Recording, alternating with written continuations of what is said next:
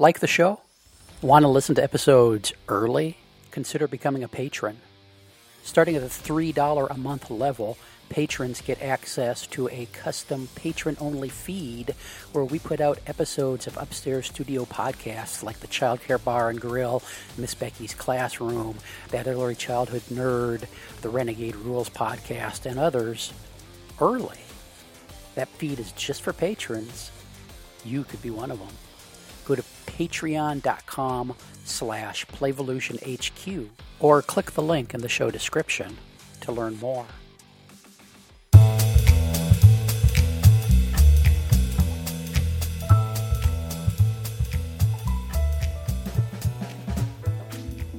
Welcome to Early Learning Journeys. Jeff Johnson here with Tamar Jacobson. How you doing, Tamar?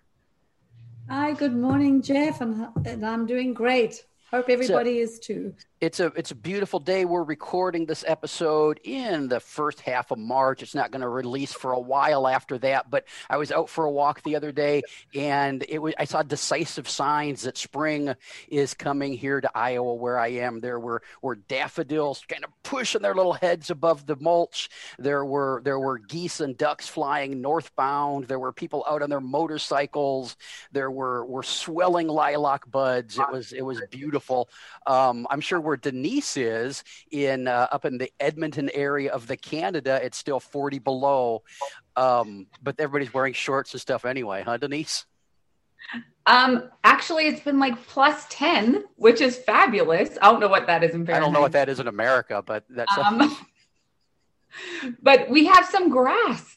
Oh, I'm pretty sure it's spring though. Like we get this time where it's like, haha, it's a fake spring.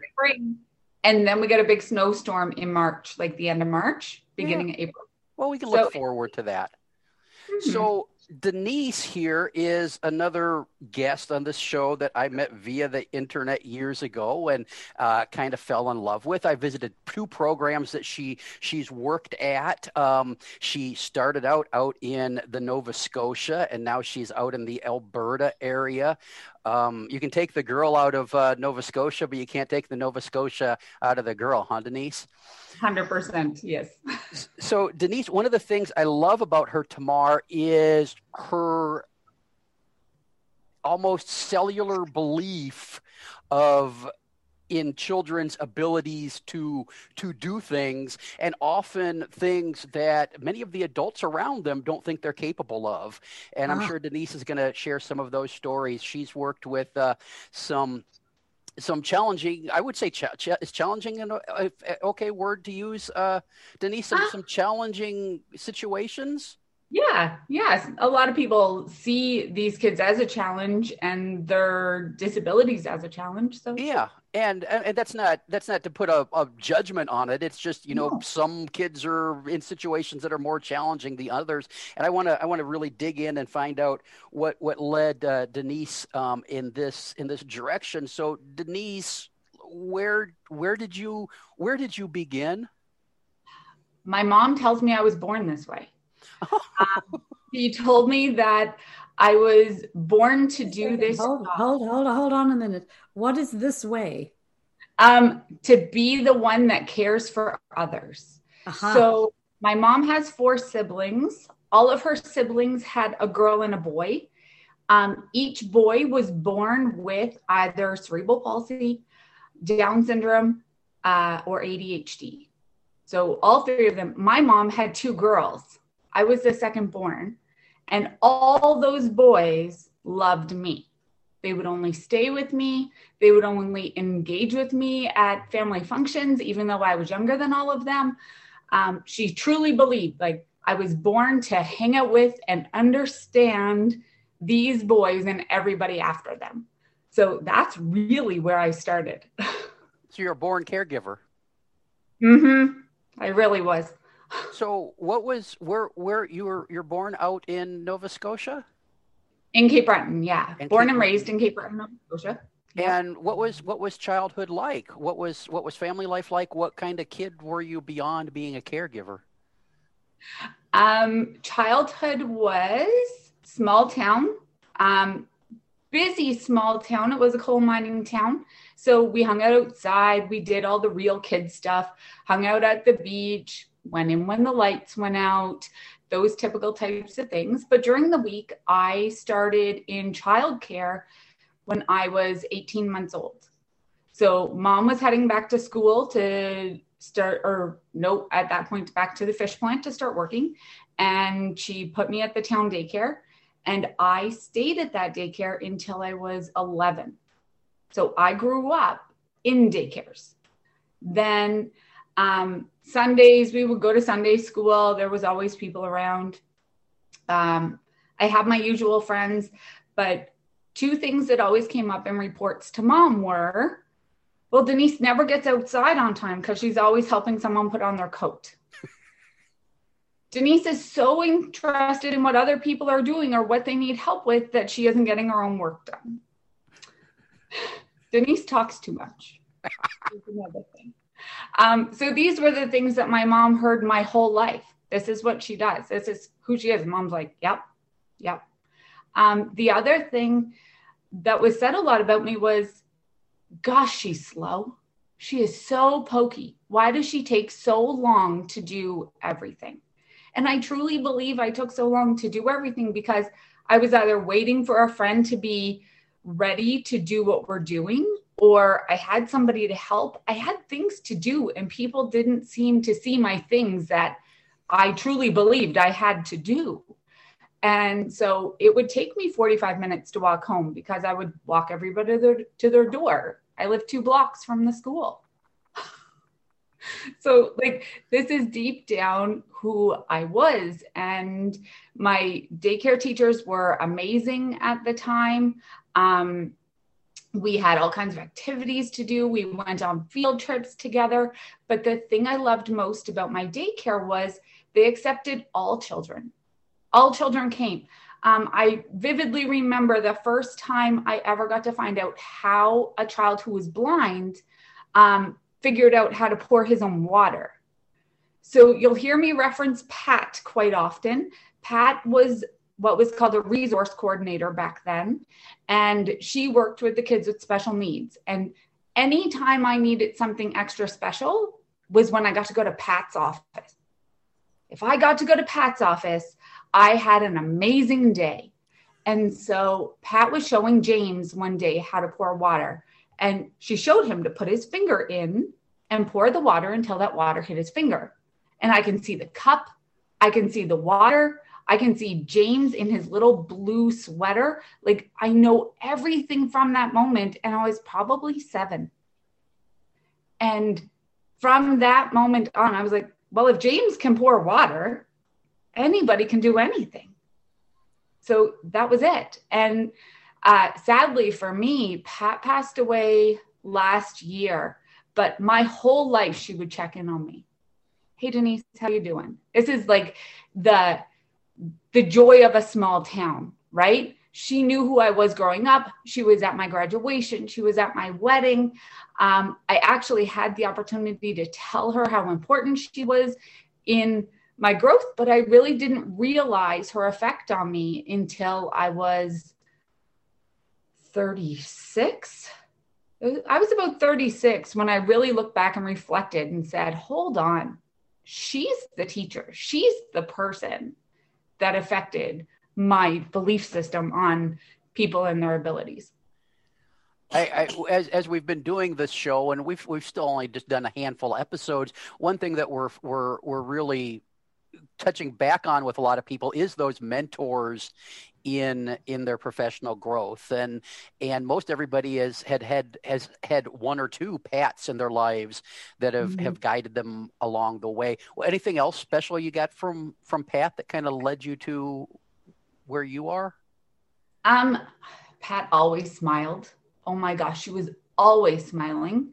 And even though some staff members didn't follow through on her direction, and I often remind myself of this all the time, is that you can give an adult suggestions and directions. It does not mean they're going to believe and or follow what you've given them. And I used to get so frustrated with that because I'm like, I've been dealing with this. Don't you understand? I've been dealing with this. And once I realized who Pat was to me, I started to reflect on who she was as a person. And she was quiet and direct when she needed to be, but she also let people decide what they were going to do or who they were going to be in those moments. So if the adult didn't listen or follow through her direction, she just continued doing what was best for kids. And either eventually they would get on board, and some of them never ever did. And that reflection for me, I worked at that same daycare I grew up in with the people that raised me. So it came back around full circle. When between 10 and 14, I did not attend daycare. When I turned 14, I started doing summer programs as a volunteer. When I turned 17, I started doing summer as a student grant position. And then there was another 2 years I came back and I worked as a full-time staff member in the units that I worked in with the people that raised me. And some of them found it very intimidating, and some of them found it very interesting and engaging to work with somebody that they knew and someone that they raised. And when I look back, the people that found it intimidating were the people that never listened to Pat. And I was like, this all makes sense now. So other than a couple of years in the tween age years, you how many years did you spend at that program as either a child or? My whole life, 18 months. So a year and a half until I was 10. So that's 8.5 years. And then 14 to 17, that's up to 11. And then 13 years in that one building. That's delightful. They were like family to you. They really were. And mom would say to me, "Oh, you didn't like that one when you were a kid either." And I'm like, oh. So our feelings towards people when we're young, we still see those same people as those same people when we're older, if they haven't changed who they are, even if we have grown and learned and all those things. She's like, "Yep, you didn't agree with them when you were younger either." So, okay. What kind of, besides being a natural born caregiver, what kind of kid were you? The adult Denise, I know, and true, we haven't hung out in person for a while, but the adult Denise I know is strong-willed, a little bit opinionated, and not afraid to share it. Comes with a side order of snark in certain situations. All things that I personally really enjoy. Were you those things as a child, or? I was 100% those things as a child. I looked the same as when I was a child, and I have the same attitude, the same outlook on life. I was the one that Mom would say, "Oh, I need the girls watched." And someone would say, "Well, I'll take Denise," but they would leave my sister with my mom. And so they knew that whatever was happening, I was going along with it. If we were going to town, I was fine with that. If we were sitting at home, I was fine with that. I would always find something to do. Saturday morning, Mom would kick us out and I'd hear the door lock. Didn't bother me none. Out I went and I played until I couldn't play any longer. I also was the kid that had... Wait, I'm interested in that. Yeah. She booted you out the house? She sure did. Why? I don't know what she did behind that door, but kids weren't allowed in the house. So Saturday morning, we had the TV when we got up early, and we got the TV and we would eat some breakfast, and she would get up, and no later than 9 a.m., we were sent outside. Rain, snow, sleet, hail, sunshine, didn't matter. We were outside. And you would hear the door click. Okay, Mom's doing whatever Mom does. To this day, I have no idea what she did behind that door. And you've never been curious? No, I was too busy being me. I was too busy going over to friends and knocking on their door and calling for them. And I had no idea that there was an adult world. Like, we were never part of that. What about your sister? How many years between you? 2.5 years between us, and we're very different creatures. She would get kicked out and sit on the back lawn with her Barbies, and she would stay there. Mom had to make boundaries and parameters for me. At a certain age, I was only allowed 2 streets away on either side. When I got a little older, if I was with the older kids, I could go down to the shore for the day and stay at the shore. And I'm talking like 8 years old with maybe an 11-year-old as my buddy hanging out with them down at the ocean. So anybody these days that would say, oh, sure, I'd let my 7 or 8-year-old go to the ocean with an 11-year-old would lose their minds. They'd lose their child. They would also lose their child. Someone would call on them. Yes. And we would play, and I don't ever remember missing a meal, but I also don't remember what we ate for lunch or if we cared to eat lunch because we were out playing. And I would hear my mom yell, there's my name, gotta go. Or as it got darker, our parameters got tighter. And you only pushed it a time or two before mom reminded you very quickly that that's not a choice. I was going to ask that invisible fence set up for you. Did you stray? Mm-hmm. Yeah. Good. I'm a boundary pusher, as you know. And my mom knew that too. But being in a small town, everybody knew whose kid I was. Mm-hmm. There were definitely other boundaries that kept me in check. You knew you weren't going to the Brown house on 6th Street because that old lady would call your mother so darn fast. So we avoided 6th Street because we avoided her. And you learn these things. And I've always been someone that has had multiple groups of friends. So, and I don't know if that's because of my ability to ebb and flow between personalities. But it always seemed, even now as an adult, my groups of friends don't mix together in their likes and their desires and what they like to do, but somehow they all work for me. So no matter if somebody wasn't home or didn't want to hang out, there was always somebody else. Did you ever have any experiences down? Oh, go ahead, Tamar. I know. I just wanted to know if you ever got sort of punished. Oh, yeah. I was a girl that got in trouble a fair bit. My dad was the grounder, as we called it. And if I was up to no good or causing trouble with friends or not coming in when I was supposed to or not doing my chores, Dad would ground me. But I vividly remember the last day I ever got grounded. I didn't do my chores and my dad got mad at me. And I was 9 or 10. And Dad said, that's it. You're grounded. You're grounded for the weekend. Forget it. You're not going anywhere. But then Dad packed up to go ice fishing. And as Jeff said, I'm persistent and I can be a little snarky sometimes. So I follow my mom around. Mom, what are you doing? I'm bored. I'm not allowed to go anywhere. Entertain me. It was that day that my mom told my father he was never allowed to ground me again, or else he needed to stay home with me.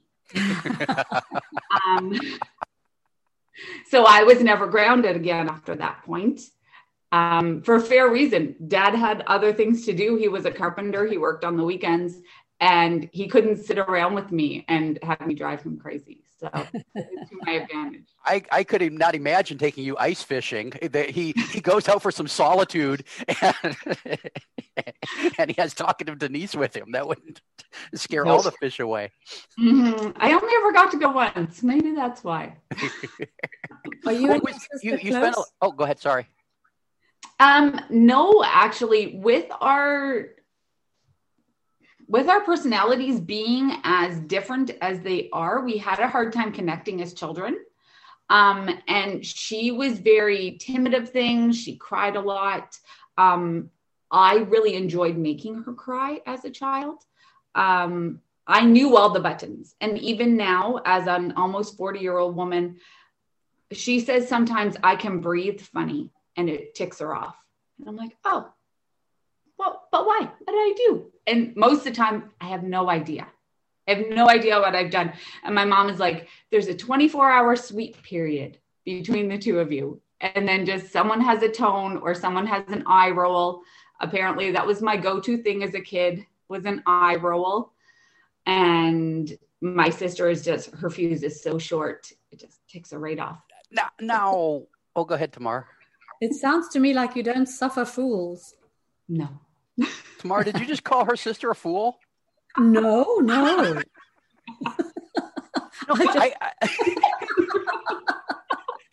Denise, I got to ask, a couple minutes ago, if I recall correctly, you said that you moved back and forth between different friend groups pretty easy and pretty much got along with everybody but your sister.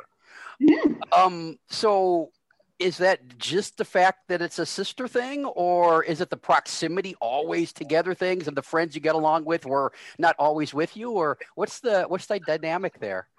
I think it was more the lack of proximity thing. Right now, if my sister and I were being raised together, even if we weren't in a pandemic, we would be in the same house more often because families don't kick their kids out and lock the door anymore. I had options. I had options of an entire neighborhood full of kids that I could go play with, and I didn't need to play with her. I didn't need to bond with her. So when I would be with her and she would be doing things like crying and whining over stupid stuff that I couldn't understand, like, why are you whining about this? And so then it just didn't make sense to me to hang out with her when I could literally walk to the house connected to mine and find another child. So like, there's others. I'm kind to her. Like, I'm not a pure jerk to her or anything. And I'm compassionate to her, and we can go to a concert, we can go to a movie, but we're not sit on the phone and talk every day kind of sisters. Yeah, I get that. So what kind of student were you? I was a do what I need to do to pass. It made my mother insane. Again, my sister was a A+ student all the time. And I was what do I need to do to get out of this house? And what is considered enough homework to let me be free? So my mom, I almost failed grade 6. My mom got the phone call from the teacher, and the teacher said, listen, Denise has the ability to pass grade 6. She can't keep her mouth closed long enough to get through a lesson, and she's not applying herself. And mom said, yep, that sounds about right. He said, well, it's up to you. Are you passing her or are you failing her? And so my friend got the same phone call, and her mom said, fail her. And my mom said, pass her. So I got passed. And that same year, I got mad because my sister got a watch for making the honor roll. And I was like, I want a watch. Mom's like, you make the honor roll, you get a watch. I was like, oh, okay. So I go into grade 7 after being told I was going to fail grade 6. I make the honor roll first semester. I get my watch. My marks go back down to 50s and 60s. My mom was vicious. Like, she was so mad. She was like, why are your marks not staying up? I was like, I don't need them to. They're going to pass me anyway. I already have a watch. I have my watch, which she didn't check my pockets one day and it went through the washing machine. So I only had it for like 9 months. Well, like I said, you don't suffer fools. Nope. And sometimes school is full of foolishness. It is. It's full of all kinds of foolishness. And so I had no time for that. I was at school to visit with my friends. I was at school, junior high. I would walk home instead of taking the bus so I could drop everybody off on the way. 45 minutes to walk home. This time I was actually across town though. I wasn't 2 blocks away anymore. I was actually across town. But even in junior high, that was my preferred thing to do instead of going home. My sister's preferred thing to do was to get home and get those books open and read and read and read. And I was like, that's you, that's cool. That's not me. So I graduated high school with a 72 average, something like that. It was not grand. My mother was not impressed. She's like, how are you ever going to get into university? Like, what's going to happen? And I said, if I get in, I get in. If I don't, I don't. I'll figure it out. And so I got into the Institute for Early Childhood Education and Developmental Services. And my mom's looking at my marks and they're 90s and 100s. And she's like, why? Well, like, what's the difference? I said, I'm interested in this. This is what I know. This is what I love. I can do this in my sleep. Just give me the piece of paper. And I think that was the moment she realized that regular schooling just wasn't what was meant for me. But we didn't have options. When did you realize that that was what you wanted to pursue? Yes, that's what I wanted to ask, because, having such a history with school, and yet you wanted to be in education. Well, Tamar, the other thing is Denise has worked for a school district for years now, too. So I can't wait to see how we get there. Yeah. Okay. So when I was 11, my aunt asked me to get my social insurance number. And I was like, okay, whatever, sure. So I got it because she needed respite care. And the government would only pay somebody that had their social insurance number to do respite. My little cousin would only allow me to be with him. So he had cerebral palsy. He was nonverbal, seizure disorder, no control over any part of his body. And he and I were tight. We were so tight. I would watch the early interventionists when they came into his home and how they would work with him. And in 1994, early intervention was still an extremely new thing. So that is where my love started to come in of what can he do? What's the difference of, is he just a body, or what's that brain doing in there? Because there were things like he found Jerry Springer was his favorite show. If people were yelling and hollering and going on like lunatics, he thought that was hilarious. So if I was babysitting him and chased his sister and she was screaming, he would just laugh and laugh and laugh. I'm like, why? Why does he think this thing is funny, but not anything else? So he really piqued my interest in a lot of things. And he never, ever went to school. He went to daycare for a couple years, but he never went to school. He passed away when he was 7. But in those years, I learned to trust him. I learned to watch the people that were caring for him. And he really made a huge impact in my life. And I said, why is he not going to school? So simultaneously, my other cousin, who is 3 years older than me, has Down syndrome, and he was in a special education program at schools in my town. And I got to see the program and I thought, but he can do more than that. Why is he learning ABCs and 1, 2, 3s in grade 10 when he can do more than that? And I was looking at his classmates and I was like, they can do more than that. Why are we not holding them to those expectations? So even in high school, my brain was always wrapped around, what are these kids doing in that special ed classroom? What can be different for them? How can it be different? And so the fact that they were in school was enough, I guess, in the 90s. Sadly, that's still kind of the mentality now. Right. But at least they weren't in someone's basement, or they weren't sitting home in front of the TV or with mom at the kitchen table all day because they weren't accepted in society. So they at least were being accepted in society. But my little cousin Dougie had so much medical needs that the school couldn't handle that. So I learned all kinds with him, how to do medications. He was on more medications than any grown man could handle. I watched him snap his femur in half. That was a moment. Yeah, Jeff, his femur totally like in half and doubled over. That doesn't sound comfortable. He laughed. That's how much medication he was on. He laughed. And he did it by stiffening his body. So that's how brittle his bones were. So people say that I've dealt with a lot of trauma. I also dealt with him. I was babysitting one night and I woke up the next morning and I said to his dad, where's the baby? And he said, he's in bed. And I said, no, his sedatives wear off at 8 o'clock. So even at the age of 13, I knew this. I knew his sedatives wore off because I gave them to him the night before. And I went in and he was after taking a grand mal seizure. So he was blue and gray. I had to go wake up his mom, let her know what was happening. And he had a DNR on him. And because we didn't have the technology we have now, they revived him in the ambulance several times. And he lived another 4 years, but those 4 years were so much more rough than the first 3. He ended up on a feeding tube, more medications. That's when the femur broke. Everything really just went downhill from there. My mom was really concerned that I would never care for another child again. But she sent me to a psychiatrist to make sure I was okay.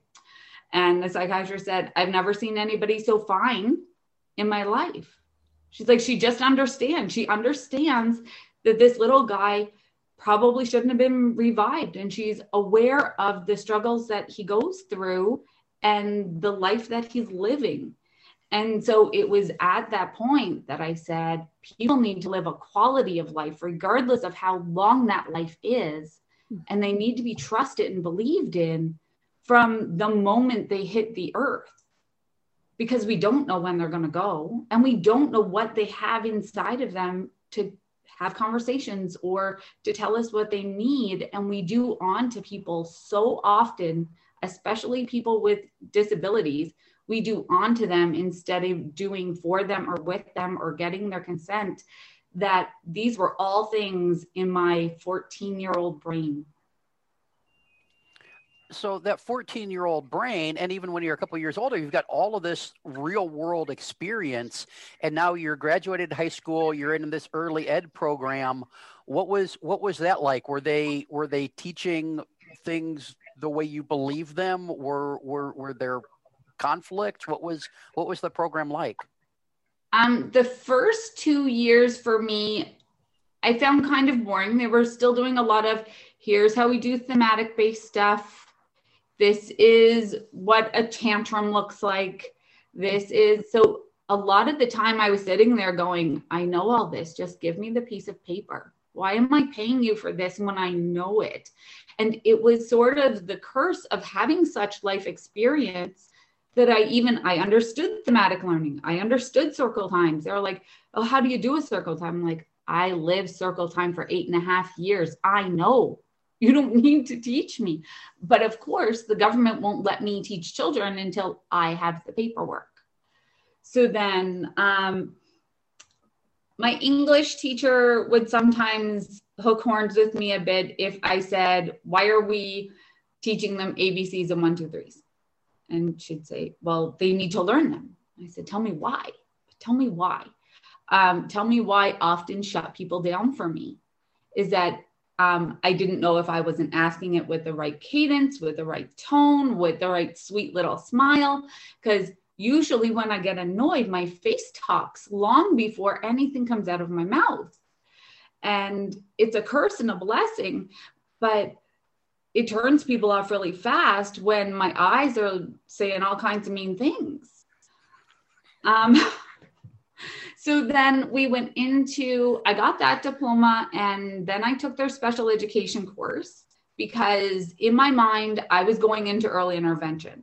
It was really starting to pick up in Nova Scotia. It was well paid for Nova Scotia means of things, which meant you got like a smidge over minimum wage. But I took it, and a lot of the times I would be like, so this is what I know. And they're like, oh, but this is what the book says. I'm like, I know what the book says, but between my cousins and taking kids to summer camps as a one-on-one aid for them when I was a teenager as well, babysitting multiple kids in the neighborhood, I had experience with so many kids with different needs that I could give them a different scenario for each thing. And they were so used to teaching by the book that they didn't have an answer for what I was questioning or thoughts I was bringing up on, well, why couldn't he come play soccer just because he has cerebral palsy? Doesn't mean he's completely invalid. Doesn't mean he should have to stay inside. And so they would allow some of the questioning, and then at other times I'd be shut down. The other thing that really stands out for me is I was asked to watch A Beautiful Mind. You know the movie? Yes. I was asked to watch it because they believed that it was fabulous and wonderful about people with schizophrenia. And I watched it. I watched it 6 times before I wrote my paper. And my paper started with, "This movie is terrible." And right away, she took my paper and she stopped and she looked at me and she said, "Did you even watch the movie?" I said, "I'm going to tell you. I watched that movie 6 times, and 6 times it showed that that's okay, that someone with schizophrenia should stop taking their medication, and that they would be fine and survive in this world, and that wasn't something that they needed for that mental health problem." I said, it was not okay, and it's not a good thing to be showing people. Yes, it's very clear that people with schizophrenia often, and with a lot of problems, once they start their medication and no longer see their issues that come along with those mental problems, they say, "Oh, look at me, I'm fine. I don't need my medicine anymore." And they stop taking it. But it doesn't mean that they can all just survive well without that additional support. And that was my first real look at like mental health stuff. A lot of my stuff before that was physical disabilities, but it really made me to start looking at mental disabilities and what they were doing, not only to people, but what were the medical community doing for people like that? And what were we doing in daycares and classrooms for people that needed additional mental supports as well as physical supports? So how has all that affected how you work with children now? Just, I mean, before we go back again, but I'd like to know how that's affected it. So a quick blip right now. I'm at a school for kids. They all have learning disabilities, all diagnosed at least. That is the least of most of their diagnosis. A lot of them have ADHD. Anxiety is through the roof right now with a lot of our children. And it was long before even this year. Anxiety has been peaking for like the last 10 years. Autism, all these things are coming into play. And a lot of our kids take medication. And I take this time to teach them when they're young that how does your medication make you feel? How does it help you? How do you feel different if you aren't taking it? It's really about empowering the kids and the people that I work with on what is it for and how is it benefiting me? And so I talk bluntly to adults as equally as I talk to children. And a lot of people are a little taken back by that I'm very direct with children, but they know I'm never going to mess around with them. I'm never going to give them a false answer. And I've had a lot of kids come to me and say, "I know you're not my teacher, but I have a problem. I know you're not my teacher, but can we talk?" Yeah, come talk to me. What's up? What's going on? And I've had grade 6 boys talk to me about, "Well, why does this guy get all the girls?" I was like, okay, let's have that conversation. He's the big cool guy, but is he nice to those girls? No. Well, do you want to be nice to girls? I said, listen, you might not have a lot of girlfriends in your life. That's okay.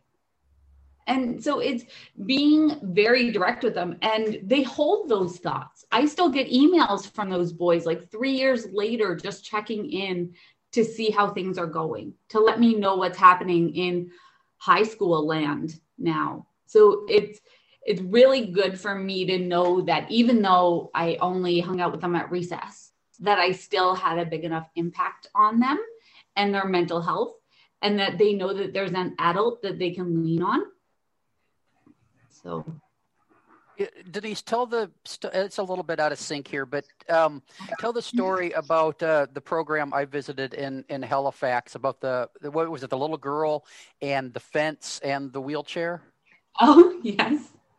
So I worked at a program called We Care in Halifax. We Care was known to be, it's a nonprofit daycare, and they they opened up to include children with special needs. That was their main goal when they opened.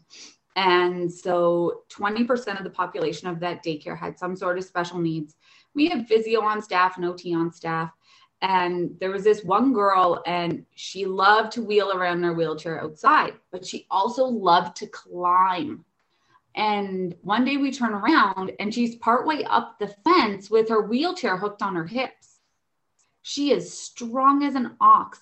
And so one of the teachers turned around, she freaked out. She tried to pull her down off the fence, and the little one smiled, she giggled, and she went to climb the fence again.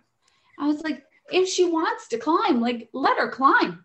If anything, we should just be unhooking that wheelchair from her hips, because good gracious, that's heavy. Make it a little bit easier. Yeah. She's not going to get over that fence. It was like a 10-foot fence, something like it was high. So even though you say, oh, she's wheelchair bound, it doesn't mean her urge to climb is gone. That doesn't mean her desire to do the same thing as her peers is not there. It's totally there. But luckily with that daycare, we were able to empower a lot of children and empower a lot of parents. That's really where my love lies in daycare. Kids know I believe and trust in them, but I can have a bigger effect on them if I can affect how their parents and family members see and treat them. And so that was one of my biggest pieces of being in a daycare. Am I misremembering this, or you had multiple kids in that program that weren't supposed to be able to walk, for example, start walking? Yeah, we, and the medical community didn't love us sometimes because we pushed boundaries that they had already cut off. Well, here's little Dylan. He's not supposed to walk. Well, he came to us and he was army crawling. And so we have what we called the graveyard downstairs of old medical supplies, old crutches, wheelchairs, standers, and these things looked like they came straight out of medieval times. One of the standers was a box with a lock on it. Like, it was weird. It came up to a kid's armpits. You just stood them in the box and they could stand there and weight bear on their legs. Like, oh my God. It was the most interesting thing for me to go down to that basement. But one day I said, well, why can't Dylan walk? Did anybody say, like, why? Why can't he? Because he's pulling himself up on the furniture. He's not weight bearing on his legs, but he's pulling himself up on the furniture. So we started putting him in a Riften walker. So it's basically, if you all remember the old school walkers, I'm not sure if they took them out of the United States, but they don't let us have them here in Canada anymore, where you sit the baby in the middle and they have a tray and they just walk all over the house. That's basically what a Riften walker is, but you can control the wheels. And so we popped him in one. Guess who stood up on his legs? Cool. So we would try him in that for a little bit. And then after he got good at that, we started giving him walking sticks with plungers, toilet plungers on the bottom, so that they would stick to the floor for him so that he wasn't falling down. And within about a year and a half, Dylan was walking with sticks.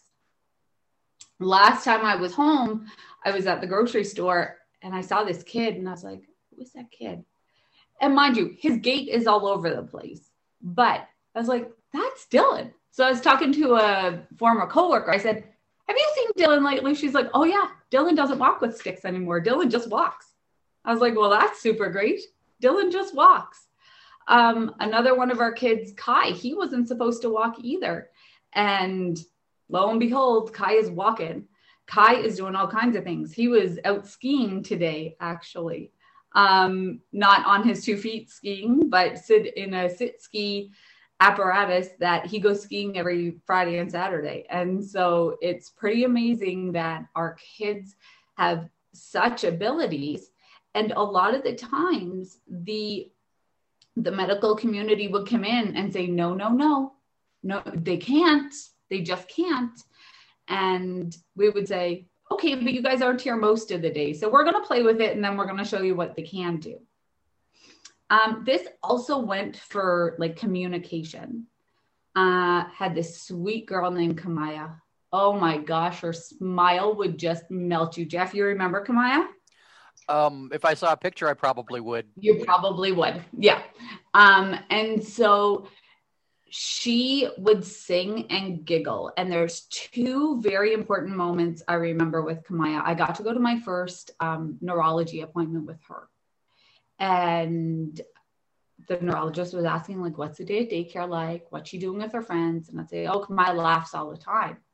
And she said, no, she doesn't have the ability to laugh because she only had one strip of gray matter in her brain when she was born. And they had said she wasn't going to live for like any more than a couple days. At this point, Kamaya was 5. So she had already proven them wrong there. So I was like, what do you mean she can't laugh? She was like, no, she doesn't have that part of her brain. She doesn't have that ability. So I looked at Kamaya. I was like, buddy, come on.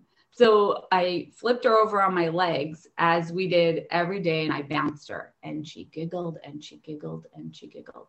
And her neurologist was like, she shouldn't be able to do that. I said, it doesn't matter what she shouldn't be able to do. This child laughs every day. And her neurologist was just dumbfounded. And I walked out of there annoyed that they would just look at her and say she can't when she does already. That's even worse than when she doesn't and nobody bothers to try. Nobody bothered to try to make you laugh ever in your life just because a medical person said that you can't. So much of what I work with or what I believe in about teachers is that we often do things with children or for children because they either weren't done for us when we were children, and so we want to kind of redeem ourselves in some way, or what people did for us was so beneficial that we want to continue that, share it. Mm-hmm. So what part of that was for you? I mean, because you're seeing in people, what they're able to do when other people don't see it. So what for you personally, what made you understand that? Were people not seeing in you what you had, and so you want to do that for children? Or did they so much accept you that you want to share it, or any of the above? And I think kind of it's a blend of the above. I had people and family members that were like, oh, Denise, she's just Denise. She does whatever. Like, she's never going to do anything. But then I had the Pats of the world that were like, oh, Denise, I know her. Like, there's no doubt in my mind she's going to change things. And so I was always one. My mom always taught me, never gravitate to those people that say that you can't. Uh-huh. Never. And she raised us that way. When any family members were negative or there was a lot of drama around, we just weren't allowed near those people.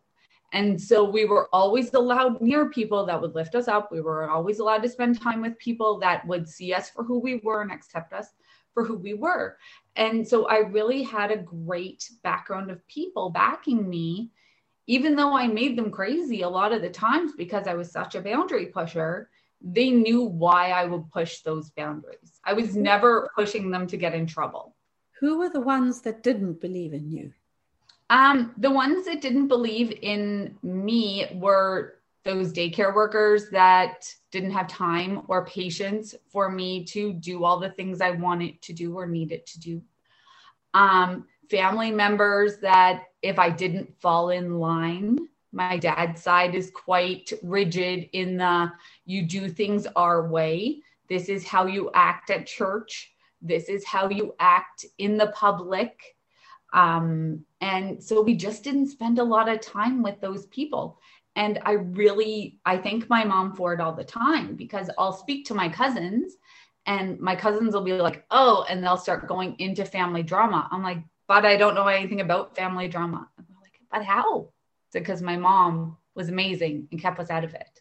Uh-huh. And it really said that in me, that we only need the people around us that believe in us, regardless of who we are. Because if we surround ourselves with those people that don't believe in us, that's when our mental health suffers. That's when we aren't who we need to be. And I'm finding this so synchronous because I did a meditation this morning with the Chopra Institute, and that's exactly what they were talking about empowerment and how we empower ourselves by keeping away from those people who don't believe in us. And I'm so fascinated how this has come to pass on the very same day. There you go. That is. And I'm very much a pattern watcher. And even as a child, I didn't notice it, but I had a friend who we had been friends for years, but we'd be friends and then we weren't friends. And then we'd be friends and then we weren't friends. I never understood whatever happened to those times that we weren't friends, like what was going on there. And then as I got older, I started looking at the patterns. And the patterns were, she too had groups of friends, but she could only give her time to one friend at a time. She couldn't deal with all three of us in one way. So then as we got older, it continued. If one of us had a major event, she'd be there with that one person, but would totally just ghost the other two. So I finally said to my husband, my father-in-law had passed away and she didn't show up for the funeral. It was in the town, like she was there and she knew she'd been speaking to me on the phone and she didn't show up. And I said, I am all done. And my husband said, what? I said, I am all done. I can no longer give her my energy and give her my time if she cannot be there for me in a sad moment. And 9 months after he had passed away, we were due to get married. And I didn't send her an invitation, nor did she ever call me and ask me where it was.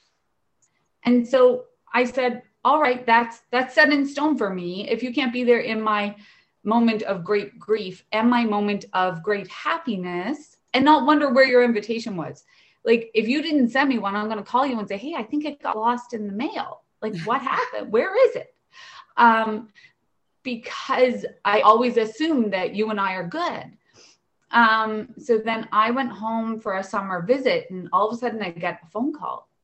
Oh, we should go out for coffee. We should hang out. And I said, oh, so you and I need to talk. I said, I wish you all the best in the world. I really do. But this relationship doesn't work. I said, it's been the same pattern my whole life, our whole life. I said, it might work for you, but it doesn't work for me. So again, I wish you all the best in the world. I am well. Greg is well. And I really hope that you and your spouse are well and that you get all the stuff that you ever dreamed of. But we cannot be close. And it was a hard boundary to put in place, but also an eye-opening moment for me to say, hey, I'm finally standing up for myself. Because as a lot of us know, being helpers, we tend to put ourselves last. We help all the other people. And then we realize that we are in some trouble and we don't quite often speak up for ourselves. So that was really a big moment for me in deciding, you know what, this isn't working for me. And so what gave you that strength? I think it was just the growth of years and life and just those major life things that we all go through. And when they say, you know who your people are when bad things happen and who's around, that statement has stuck with me more than any other statement. And I really look to see when I am down and out, not calling anybody, who's calling me? Who's texting? Who's checking in? You've learned all the years to fight for others, to fight for all these children who people are not fighting for.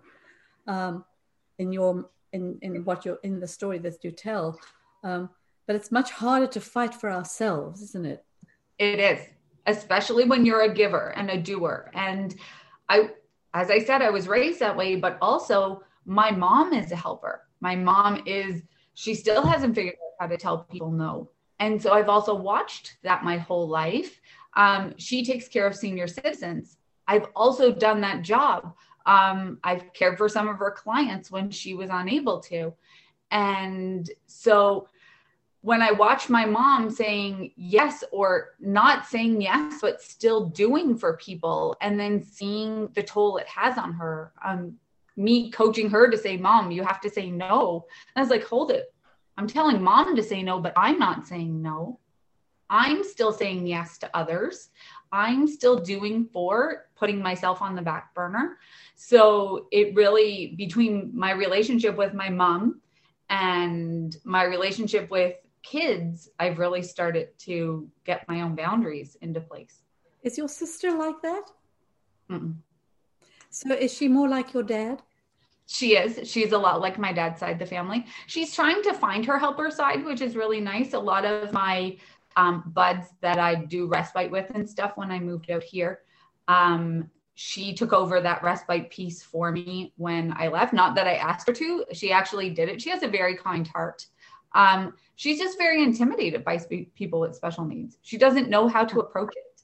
All my cousins cried when they were around her. And I believe she was just so tense that they could feel that and they couldn't be comfortable in it. And so she's getting there, but yeah, she's not the same empathetic person as my mom and I. It's very interesting. Many people have discomfort around people who are other. I remember one of our teachers, we had an inclusion program I was going to have in our childcare center when I was director. And we were talking one day in a teacher meeting, and one of the teachers had a slip of the tongue, and she said, "So when does this intrusion program begin?" And I said, "You mean inclusion, right?" And we all laughed because she let it out, right? Yeah. People very often feel uncomfortable with people who are very different to us. Yep. And we're all uncomfortable with things that are unknown, right? And the unknown, my sister wasn't good with the unknown. She's more of a worrier than I am. Is it happening right now? No? Okay.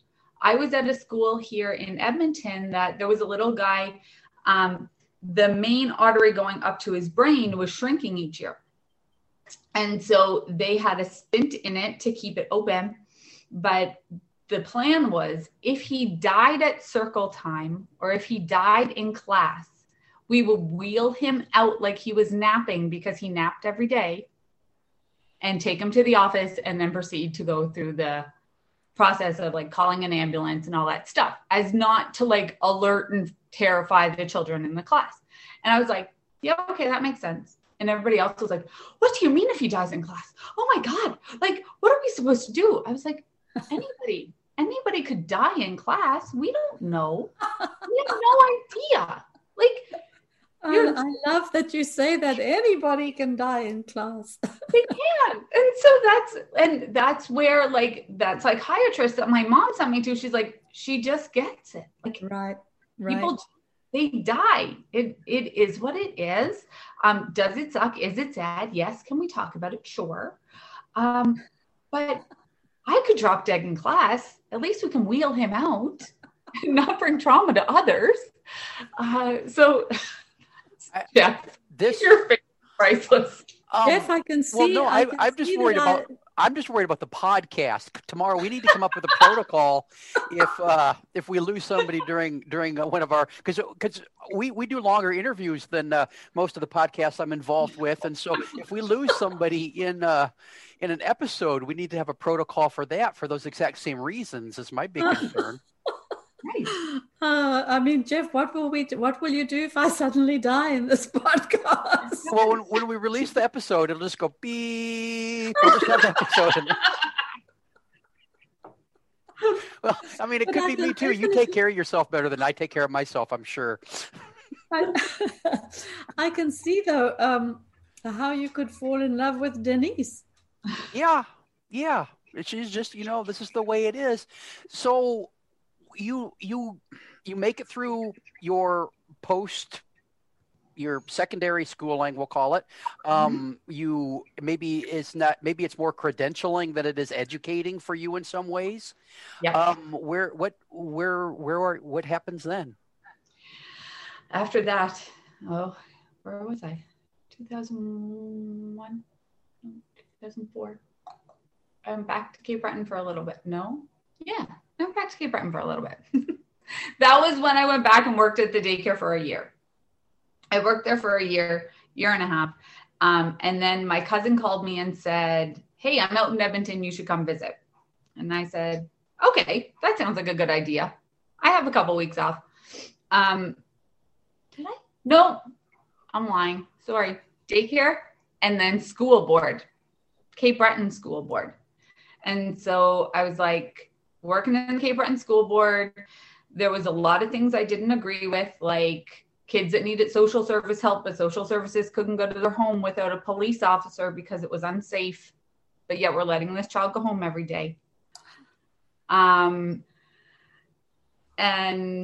like, just, it was just so behind the times. And I always say, if you're living in Cape Breton, you're living 10 years behind where you ever were in the first place.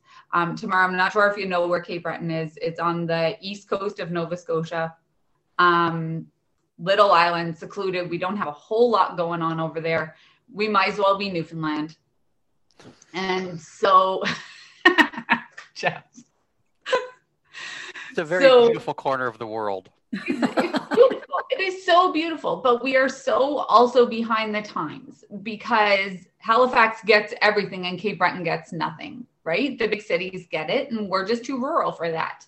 And so I had the summer off, and my cousin said, come visit Edmonton. And it was during a boom at that time, 2006. And I said, just for giggles, let's see if I could get a job. I had a job at a daycare over a phone in under 12 hours. So I had told my dad I was going to visit Edmonton one day. And the next day I said, I got a job in Edmonton. I'm going to move there. And he was like, what? Like, no, you're going to visit for a couple weeks. I was like, no, I got a job last night. I was talking to these lovely people that own a daycare and they hired me. Sight unseen, over the phone, hired me. That's like, okay. So I come to Edmonton, go to a daycare in the middle of the city. It has a concrete playground. It's in a creepy alley. So my heart felt real good being there. My dad was still losing his mind because I was taking public transit in the dark in a big city. And I got fired from that job 6 months in. First daycare job I've ever been fired from. What did you do? Oh, I'm okay with that because they wanted me to tell you that your child had a great day, even if they didn't. Oh, Tamar, your little guy had a wonderful day. So mind you, your little guy has harmed other humans, been screaming, losing his mind, has needed a whole lot of help. There's something going on with your kid, but I told you he had a great day with us. Now you go home with your child and he is still having those giant emotions. In my mind, you as a parent now feel like a failure because why is he amazing at daycare and absolutely a disaster with me? And in my mind, that was not okay. I was like, we can't be lying to parents. This is not beneficial to kids. This is not beneficial to parents. It's not beneficial to anybody. So I started looking for another job, but I still needed a job to pay the rent. So I stayed. So I pushed their boundaries a little further and I continued to tell people how their children's days were very clearly, very bluntly. One day I'd helped a little guy out because he was scratching things and people because his fingernails were too long. And he said to me, they're long. And I said, should we cut them? And he said, yes. So I trimmed his fingernails. Apparently that's a big no.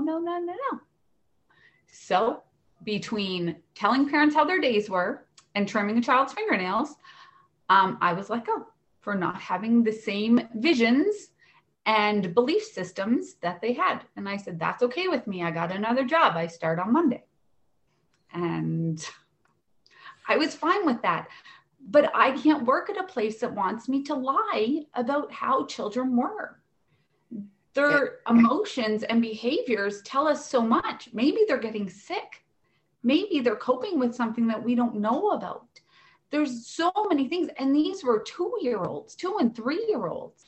Like they couldn't actually tell their parents how they were feeling or why they were feeling this way. And how dare I lie? So yeah, I was okay. I let's talk about that for a minute, because I've got, I don't know where I am here, because I understand where the program is coming from. You don't, parents, a long day at work, you don't want to walk in and hear all this about how crappy your kid was all day. And I understand that. And then on the other end of it, I've met too many caregivers who, the way they go about it, it's almost like they're tattling on the child at the end of the day. So I think a middle ground, realistic, here's the day. He had a couple traumatic experiences because he's 3 and there's big emotions. But all children have those things all the time, and not blowing those situations up and not telling the parent they have to go home and punish the kid for that thing afterwards. But being honest is probably a good way to proceed, huh? Yeah. And I always do the sandwich, the positive thing, the tough things, the other positive thing, the sandwich. It's how we deal with people. But this sandwiches. Well, actually, I'm very suspicious when someone tells me something good, because then I know the bad's coming. But I always top it off with a little more good for you. But my explanations also came with part of my why. He seems to be a little off today. He was also pulling at his ear. You might want to look at that. Like, I am a very observant person. I am very analytical. I will dig and poke and prod and find out the cause of something and give you a why. So I felt that we were not only just information for a parent, but beneficial to a parent. Especially, we had a lot of new parents that didn't maybe know the signs of an ear infection, or they didn't know when certain molars come in, because they think they have all their teeth by the time they're 2. So I really think it's beneficial for us to be sharing our knowledge of child development with them. Oh, this is why they call the terrible twos the terrible twos. They have big emotions, but this is the reason for that. And if we can't, he was scratching everybody today, but his fingernails are 3 inches long. Right. But we took care of that because he asked me to cut them, so I did. And I got in trouble for that because I didn't have consent from a parent to cut their child's fingernails. I was like, I had consent from the person that owns the fingernails. Like, the owner of the fingernails asked me to cut them, so I cut them. You're such a troublemaker. What was the new place like? Was the new place better? New place was way better. You know my buddy from the new place, Adrian. Oh, I've visited 3 of the programs you've worked in. Man, you get around. Adrian, I haven't talked to Adrian for a long time. Yeah, that was a fun program to visit. Yeah. So my buddy Adrian, and so I got to this daycare, and this daycare was lovely. It was inside of a school, and I was there for 6 months, and all of a sudden I was assistant director. Okay. Had you had any plans on moving into that administrative type thing career-wise? No, because my deal is I like kids. I don't like adults.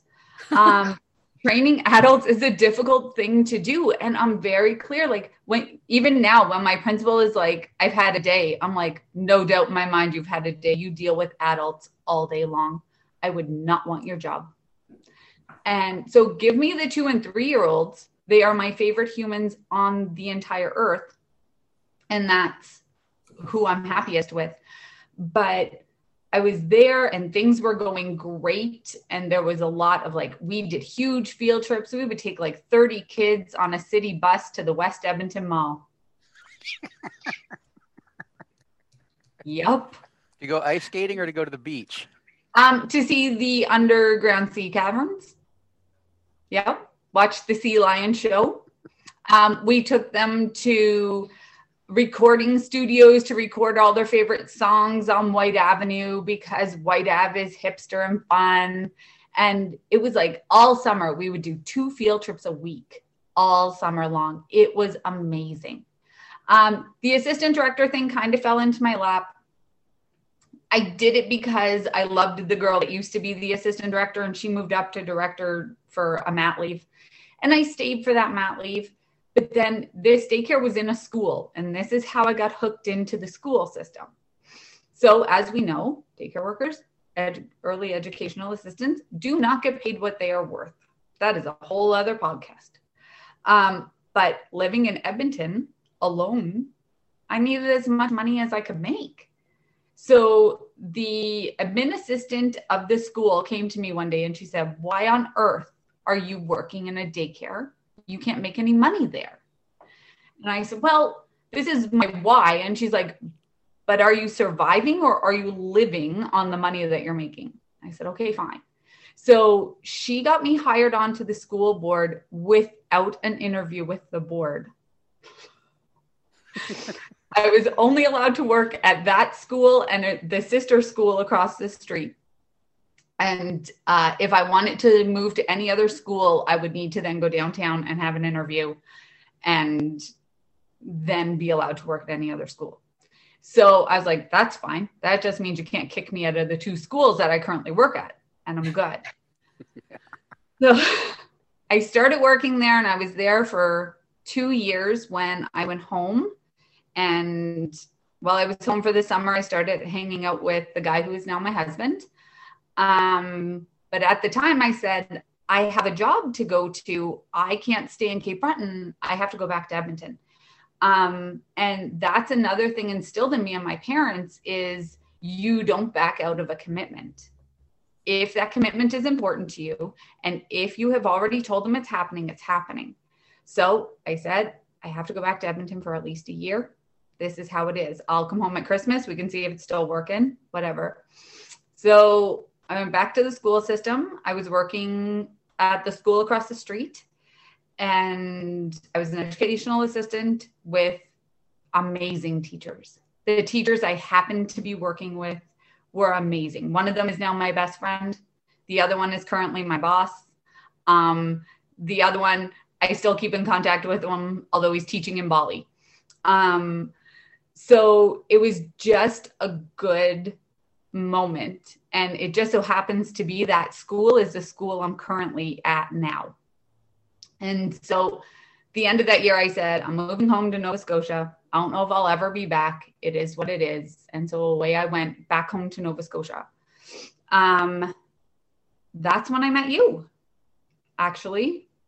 When I started working at WeCare, I met you, I found you, brought you up for a conference that we had. And we were in Halifax for 3 years when my husband's work said, we're going to move you. Where do you want to go? And I was like, oh no, you know what? Can we make Edmonton our first choice? Because I already know the area. I can walk back into my job with no problem. My husband's like, well, that's awful confident of you. Nobody's offered you a job. I was like, no one needs to offer you a job when you do your work, when you know your stuff, and when you can be confident in that. So we moved back to Edmonton 7 years ago. And literally a week after arriving, I was back at work. And he's like, how did you know that? I said, I know it because I don't burn bridges and I know my stuff. So that's where we are now. Well, I think that's one thing about this profession. If you have demonstrated any level of competence, finding a job in early learning isn't going to be a challenge in most communities. I mean, there's going to be some places where that's not true, but if you're in a decent sized community and you've got a track record of being dependable in this profession, not even competent, maybe just dependable, you're gonna find a job. But if you have skills, people are gonna not only give you jobs, they're gonna seek you out. Yep. And that's totally it. I know if I walk back into Halifax, I can walk back into a job. And you have children of your own? I do not. I was never blessed with children of my own. And maybe someday I'm getting up there. They call me geriatric in the egg world. But we'll see. That frees you up to be with those children completely. It frees me to really fill me at the end of the day as well. I often say to my coworkers that have children at home, I don't know if I could. I don't know if I could continue doing this job and give enough of myself to my own children. Yep. The other thing that my husband has made very clear is that I wouldn't be able to allow somebody else to raise my child. That he would expect that I would want to be home because I don't want someone giving my kid a worksheet and making them sit at circle when they could be doing so many other things.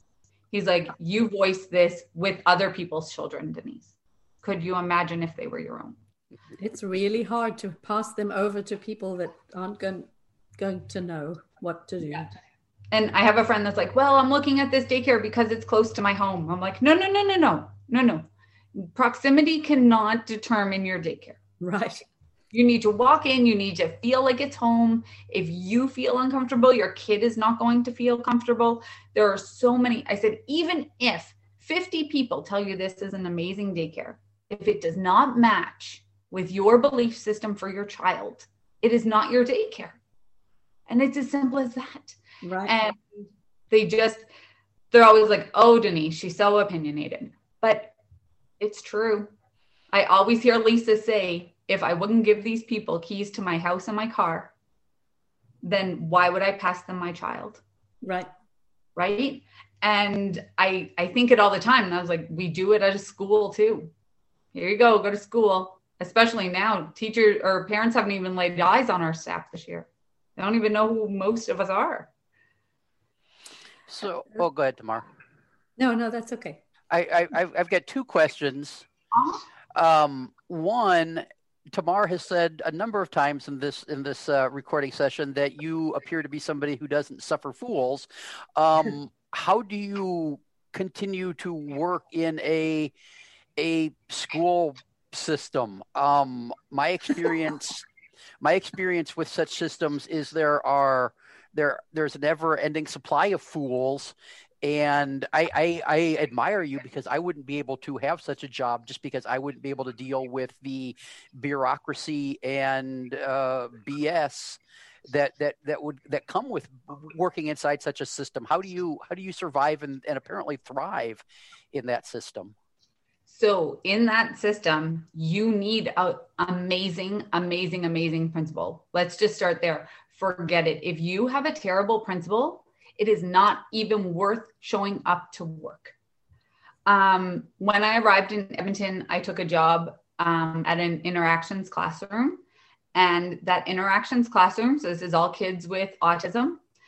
Of course, it was all new teachers showing up all the time. And the EAs were staying forever, but those EAs got complexes of this is my classroom and I know how to run it. They were also the kind of people that would push buttons and cause the children to have meltdowns and spin outs. And I'm like, this is not the environment for me. So then I went to a different school. I worked in the early ed program here in Edmonton.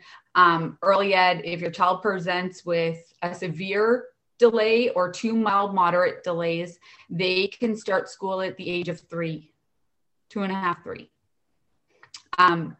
That terrified me when I first heard it, because I was like, I don't think anybody should be in school at that age. So I worked in that program for half of a school year, and it was pretty good, except for the fact that they have one community child. So one typically developing child in a classroom of 8 to 10 children with speech delays, autism, behavior issues, visual issues. They have one child that could clearly speak and model life. So I was like, well, these ratios are very much all over the place. This isn't the spot for me.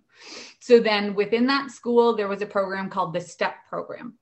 This was like early ed for kids with autism. And we got to go into homes. So I was like, excellent. I can go into a home and help parents understand their kid and help them grow and learn before they get in deep into the school system so that they can be great advocates for their kids. This works for me, except for the principal of that school did not want to give me a full-time position. The day My supervisor's daughter walked out of high school and got hired on and got the exact same paycheck as me was the day I said, I'm all done. I have way too much experience for this, and you are not getting me for free because I am valuable. So I have run into my old teacher at the time who had become a principal. And she said, well, Denise, all I have in my school is I have this guy, he's super high needs, he's high medical, he's nonverbal, he has seizures. I was like, ooh, that's my people. That's my people. She's like, no, that can't be your people. I was like, why? Why do you think that can be my people? She said, you cannot be good with kids with behaviors. You cannot be amazing with LD kids and have medically fragile kids as your people. I was like, just give me them. Just give me him, please. And she was like, okay. So I was in my glory. I walk in, this mom brings in this guy who reminds me so much of my little cousin that my heart almost burst out of my chest. I was so happy. I was like, hey, buddy, what's up? Like, let's go. And I'm still in contact with the family. And the mom always says to me, you were the first person to ever walk up to my kid and not even acknowledge me. Just look him in the eyes and speak to him. And then you terrified me. You said, say bye to mom, have a good day. And you just walked away. You didn't know anything about my kid.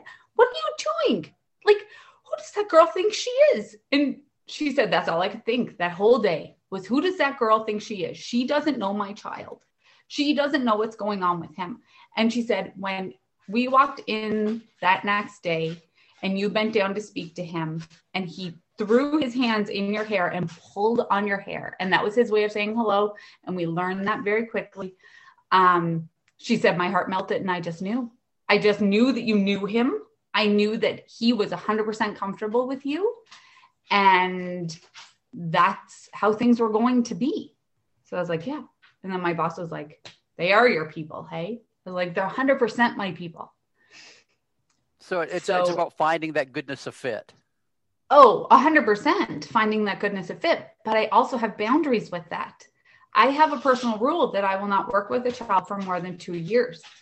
And the reason is when we pair a child and a family with the same educational assistant or the same teacher for multiple years in a row, they really start to get complacent and they start to rely on each other a little too much. The relationship goes beyond school. It gets really woven when it comes to highly medical kids. And so 2 years in, at this point, I have him, I have all my documentation. If you ever want to learn about Will, he's amazing. So nonverbal, seizure disorder, little bit of control over his left hand, cortical visual impairment. So he couldn't see a whole lot. He could see a little bit.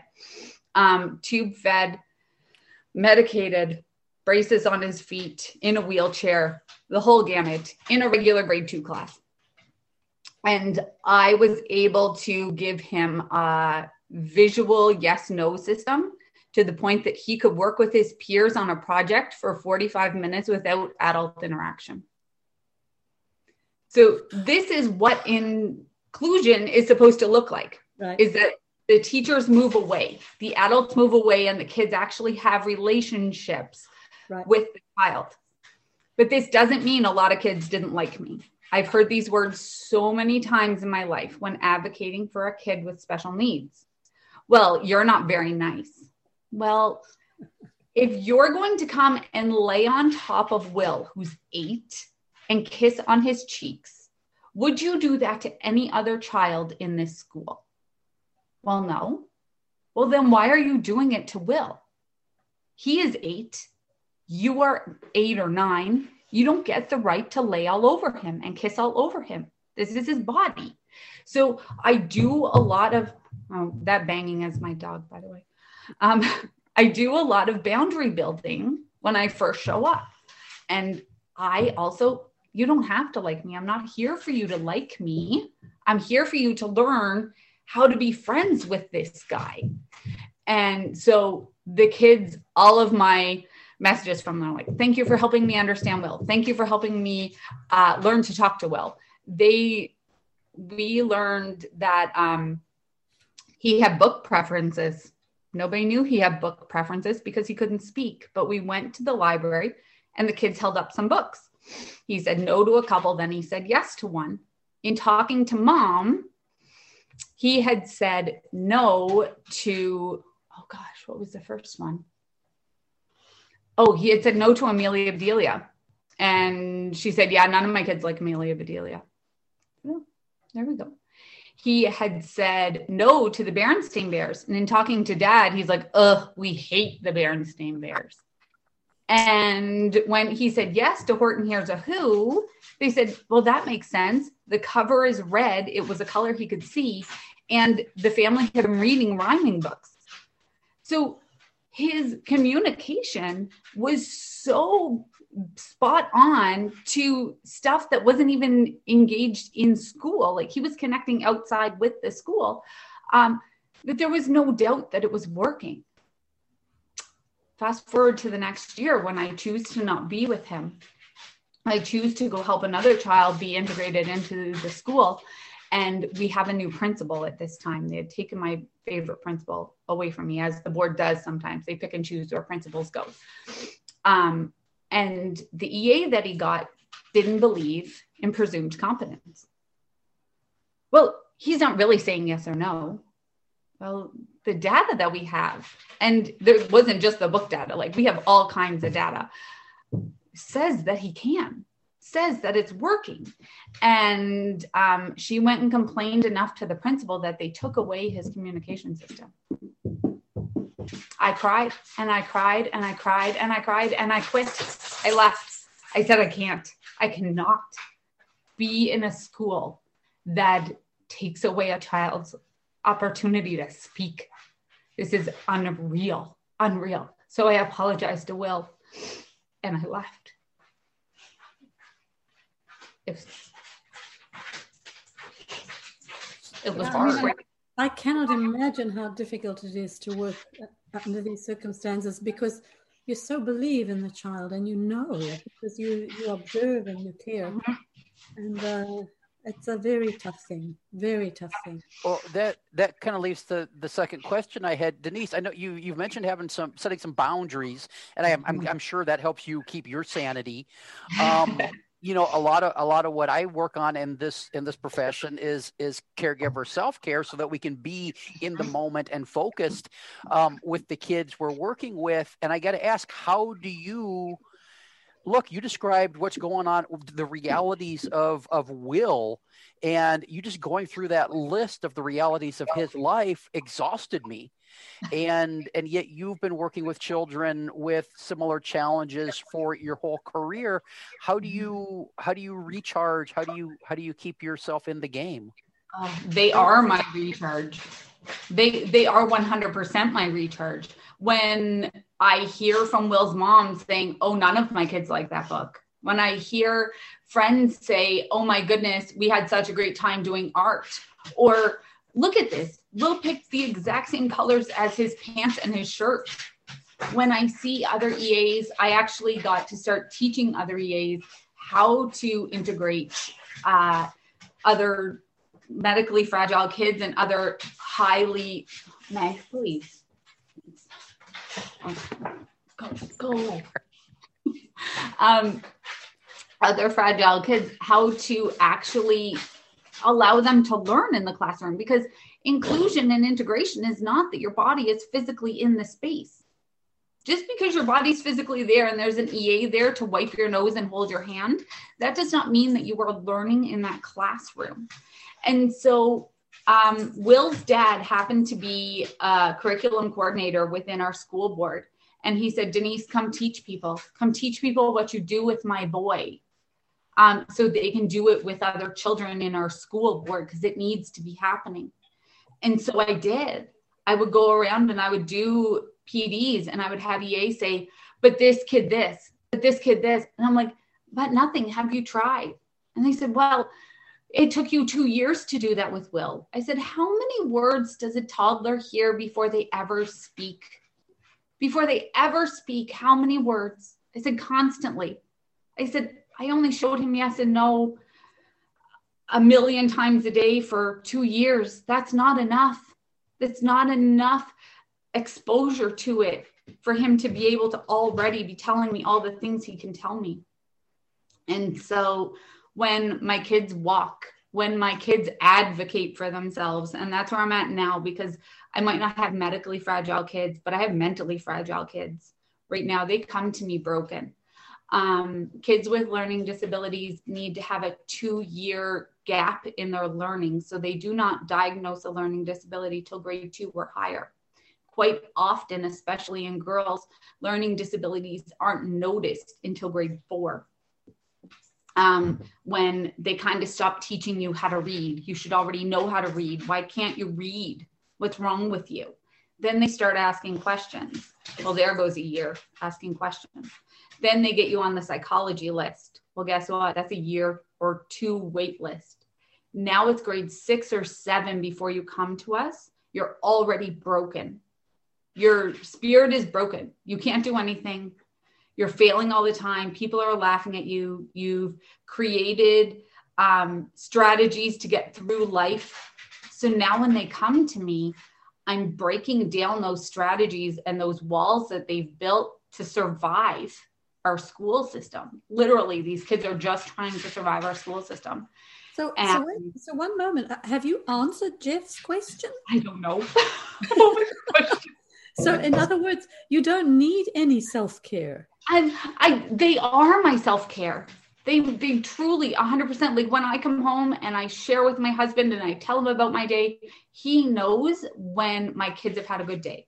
Wait a second. Your husband helps you with self-care. Oh, he does. He listens. Sometimes he listens. If I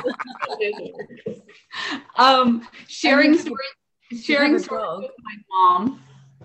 My mom totally understands. So sharing stories with my mom is a big one. Celebrating with families is a big one. On super hard days, sometimes staring at the wall is a big one. Just to sort of shut everything down and not have to think anymore. Reading novels about people that have overcome is another one. There's a book called Ghost Boy.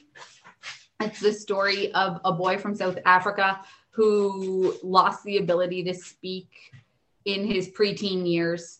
And then somebody helps him with some augmentative communication.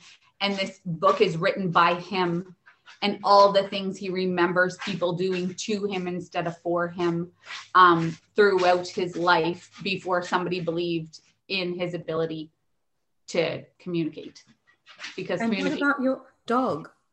Oh, she's something. Come here. She's your self-care too. Say hello. Hello. Yes. She is self-care. She is a character, to say the least. This morning on my chest, tapping her tail at 6:00 is a little less self-care, but self-care nonetheless, to wake up full of love. My friends, going out, concerts used to be. Yeah. Not so much anymore. Not allowed. Maybe someday. So, yeah, maybe someday. I'm excited. There's a Van Gogh exhibit coming. I at least get to go to that. Oh, that'll be good. Speaking of someday, where do you, I mean, you're still on the first half of your professional journey. Where do you have any plans, dreams, ambitions for the future? More of the same, or more helping educate other caregivers, or what are you looking at? Gosh, it's a good question. The statement of you should be a teacher comes up all the time. That's a hard no. And for all the reasons you listed before, the bureaucracy of it all, the tight boundaries that you're in, the lack of choice, the absolute lack of choice. So I've said 1,000 times, no, that isn't an option. What does that mean? You should be a teacher, like a teacher of teachers? No, like an educating teacher, like a grade school teacher. Oh my goodness. I'd rather you teach people to take care of children. Yeah. I think you would be wonderful at that. And so I've thought about it multiple times, but I just don't know how does one even get into it? Well, you got to have another license. Right? More paperwork, more money, more, and it's always the way. And I often say to my mom, I was born in the wrong generations, because if this was the 80s, I could just make it up and pretend it's a real thing. And someone would say, okay, do that. So right now I'm taking all the opportunities I can to educate our educational assistants here in Edmonton, to give at least our kids a fighting chance in the school system. I am a nonviolent crisis intervention trainer. So with that in our board, I am able to, and a lot of people see nonviolent crisis as like, I can put you in a hold and move you, but they've really changed their direction of things. And it's all about connection and relationship over all those other pieces. So that gives me another avenue of saying, listen, this is what's best for kids. These connections, these moments are what's best for kids. And so it gives me a little step up. This year, I took my training to be a babysitting trainer for the Red Cross, so that our kids with learning disabilities could learn properly how to care for children.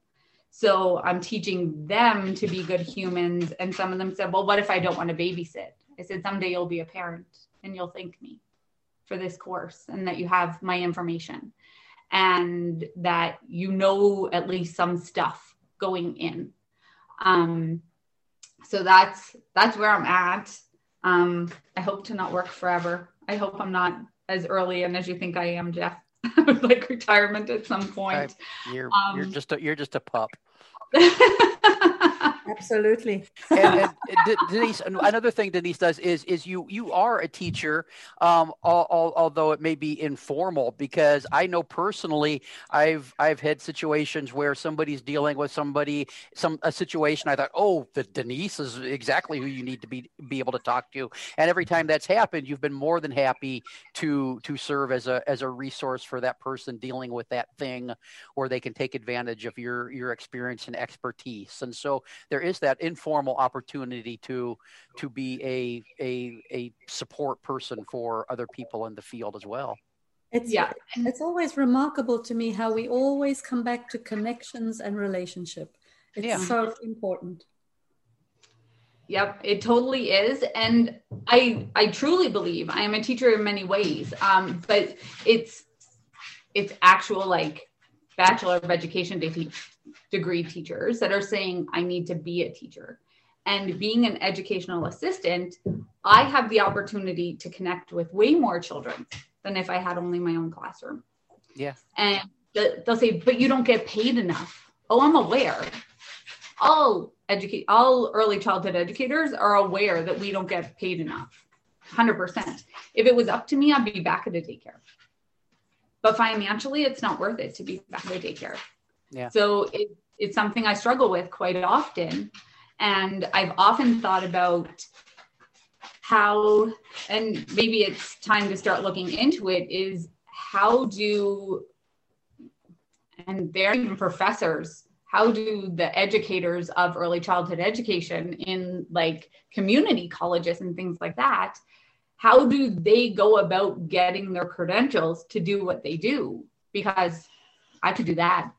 I could teach a special ed course, no doubt in my mind. Like, you want me to teach it? Done. Just tell me what time I got to show up and put some people in front of me. I'll talk. I guess you'll need a master's. You would. But what I have are diplomas. So then I need to get a degree before a master's. And then it's like, where's all...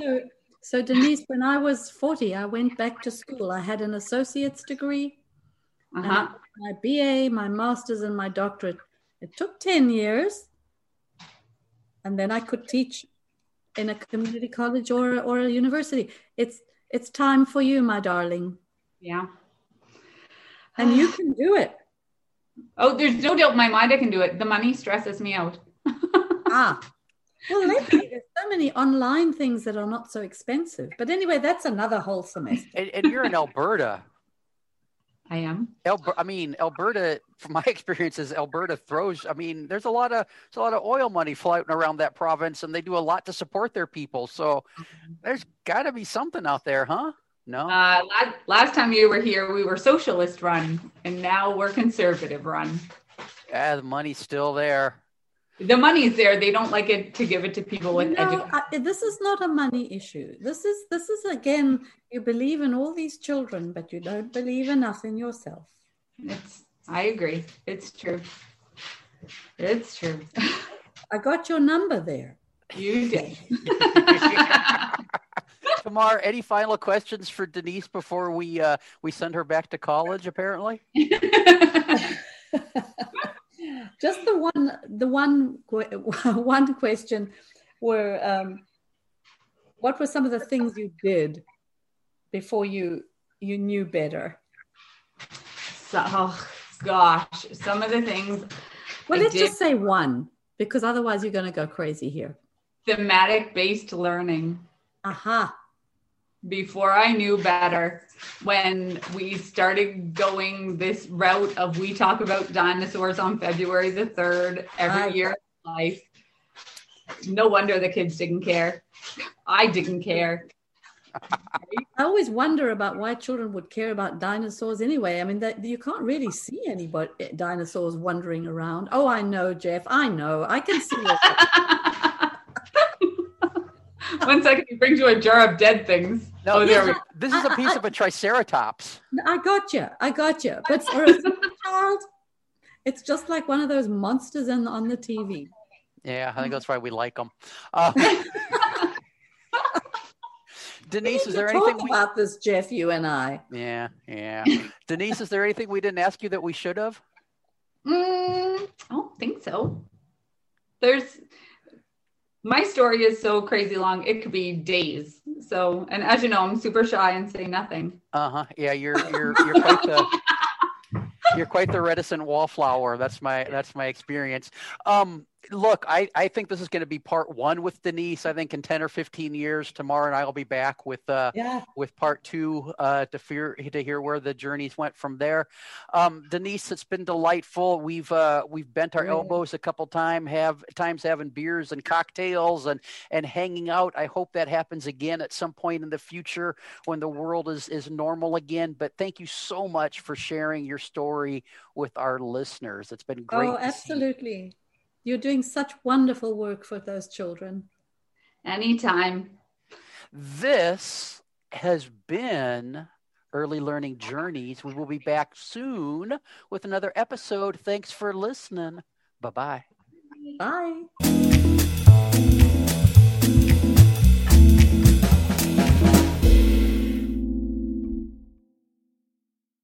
This has been an Explorations Early Learning Upstairs Studio production. Oh.